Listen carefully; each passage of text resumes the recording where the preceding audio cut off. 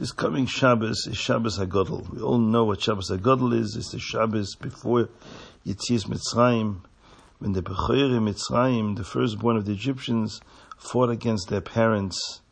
As Chazal tell us that they found out from the Jews that God has planned to kill in an epidemic all the firstborn of the Egyptians. And when they heard that, they went to their parents and said, listen, we don't want to die. Why don't you let the Jews go free and spare our lives? And when the parents refused, they started a civil war. They fought against their own families. And that was a uniqueness. Now, the Rebbe explains why is it called Shabbos HaGadol, the great Shabbos? Because it's the Shabbos when a miracle happened. But actually, in Shulchan Aruch, the Alter Rebbe says it's Nes Gadol. It wasn't just that a miracle happened on that Shabbos, it was a unique Nes. A Nes which was a Gadol, a greatness. And that's why it's called Shabbos HaGadol. So, it wasn't just an ordinariness, but a greatness. Why was it a greatness? In what way was this Nes of the Egyptian firstborn killing their parents a uniqueness? It's called Gadol. Even as far as Nisim are concerned, it stands out, and it's referred to as a Nes which is a Gadol. And that's why it's called Shabbos HaGadol. So Rabbi explains, because normally Nisim is where Hashem intervenes and suspends and overrides the laws of nature and demonstrates to the forces of evil that He is in charge. But here what happened is that Hashem used the forces of evil themselves to punish their own. It's not that Hashem crushed evil and showed them that He's in charge and that evil is nothing. He showed that evil itself can be His instrument. That's an unusual miracle. You would think the enemy remains the enemy. And Hashem is more powerful, He can crush the enemy. But that He can turn the enemy itself into an ally, an accessory to Him, to demonstrate His power. That is most unusual Nes. It's called the Nes Gadol, and that's why the Shabbos is called Shabbos HaGadol. Lamaki Mitzrayim b'Freihem, that God smote the Egyptians by their own firstborn, who were the peak of their power. We know that the firstborn of the Egyptians were glorified as the most powerful, the most elite in Egyptian society. And they became the instrument to Hashem to smite the Egyptians, to punish the evil of the Egyptians.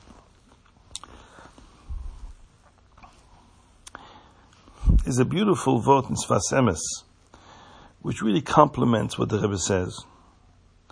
He brings from his grandfather, the Chidush Harim, a pshat in a Gemara. The Gemara says in Yomim, why were the Anshe Knesses HaGdoila called Anshe Knesses HaGdoila?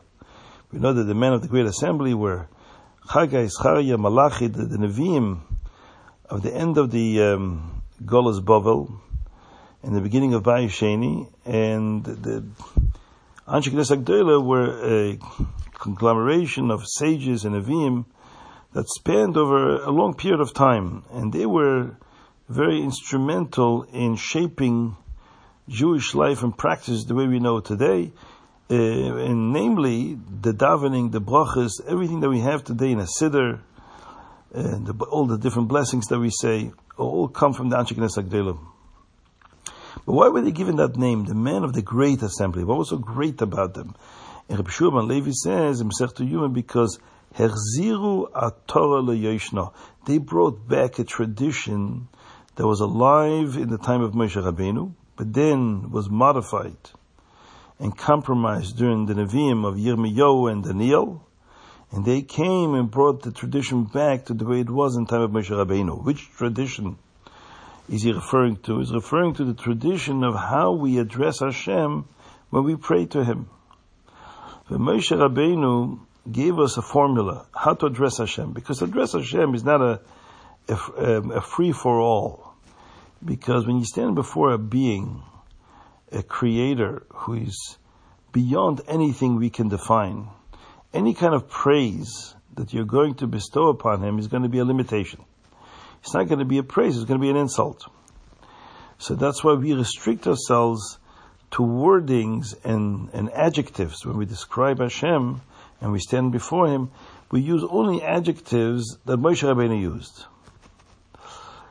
So Moshe Rabbeinu used Hokel, Hagodel, Hagibar V'Haneira. When he spoke to Hashem, he says the God who is great, he's powerful, and who is awesome. So in the Shemona Esrei, that's what the Anshe Knesset put in.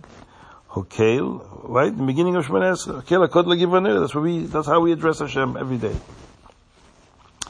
But it wasn't always that way. Because after Moshe Rabbeinu, in the later period, Yirmiyahu Navi, who witnessed the destruction of the first temple, it was quite shocking to him. He saw Nochim Mekarkirim Behecholoi. Yirmiyahu saw that when the Babylonians came into the Beis HaMikdash and they wreaked havoc in the holiest place of Hashem, and they were mekarkirim, they were screaming and dancing and doing all kinds of lewd and disgusting things in the holiest place. And Hashem did nothing. They got away with it. So he said, where's the awesomeness of Hashem? His awesomeness is not evident in the world. That Goyim can get away with this and feel no fear of Hashem, then that means that his awesomeness is concealed and suppressed. Therefore, he did not address Hashem as Hanoira. Only said Hakel, Hagodel, V'Hagiboir, but left out V'Hanoira. Later on came Daniel, and he left out Hagiboir also. Because he said, Nochim Mishtabdim Bebonov. He saw, Daniel was already in the time of the Golus Bavel, and he saw how the nations of the world are persecuting and oppressing the Jewish people. The children of Hashem are being oppressed by the nations of the world, and Hashem is doing nothing.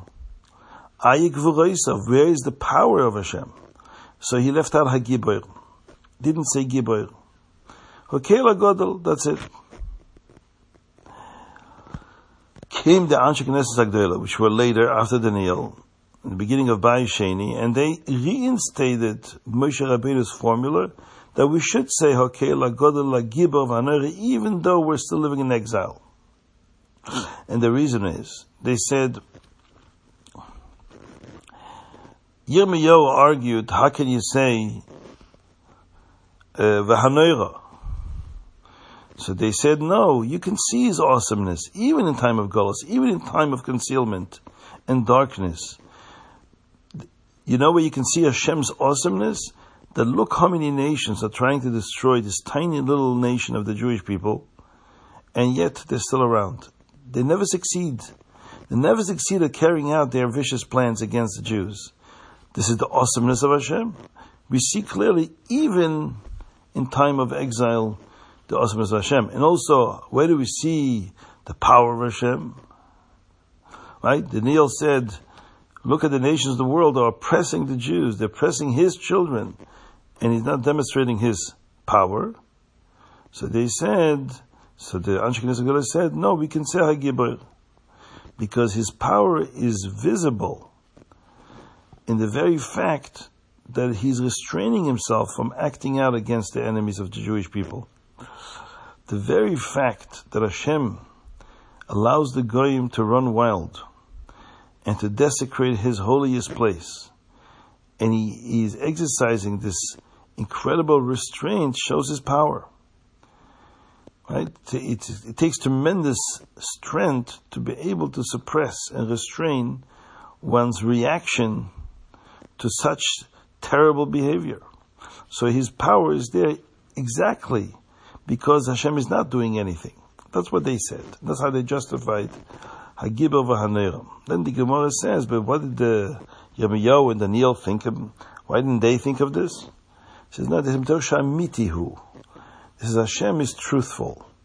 And truthfulness means that if it's not evident to us that he's Gibar V'Haneira, then we shouldn't mention it. At any rate, the Chidush HaRim asked, why they called Anshe Knesset HaGdolah? Because they reinstated the formula that Moshe Rabbeinu used to address Hashem.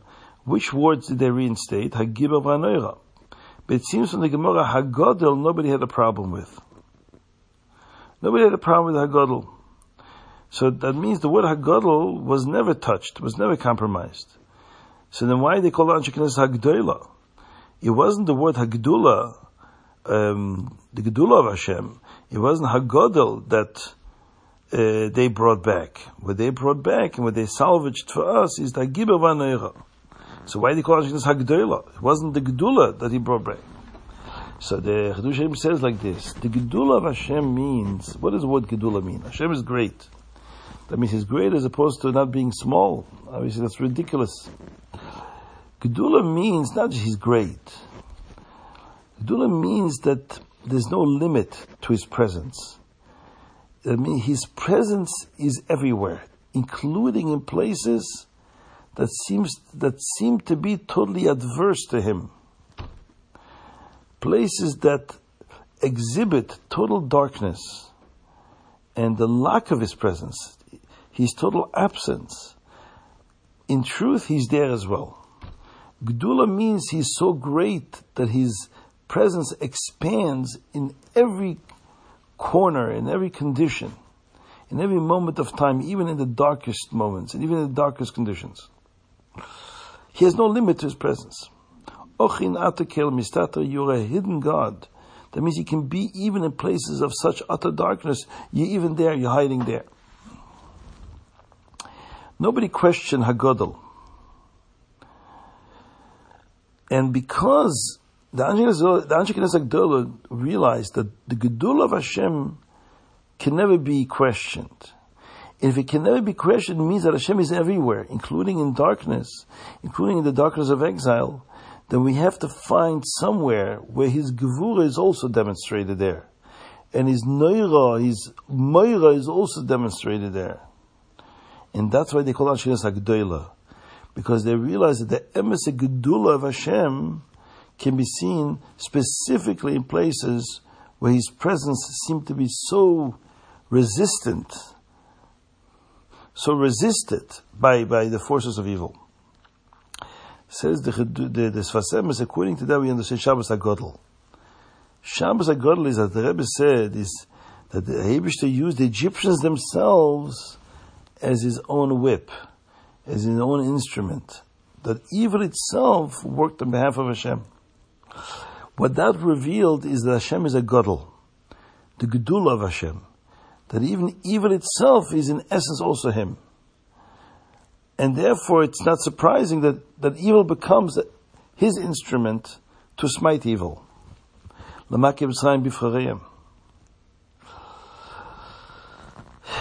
that's why it's called Shabbos HaGodel, because on that Shabbos was revealed that the Eibusher is truly a Godel.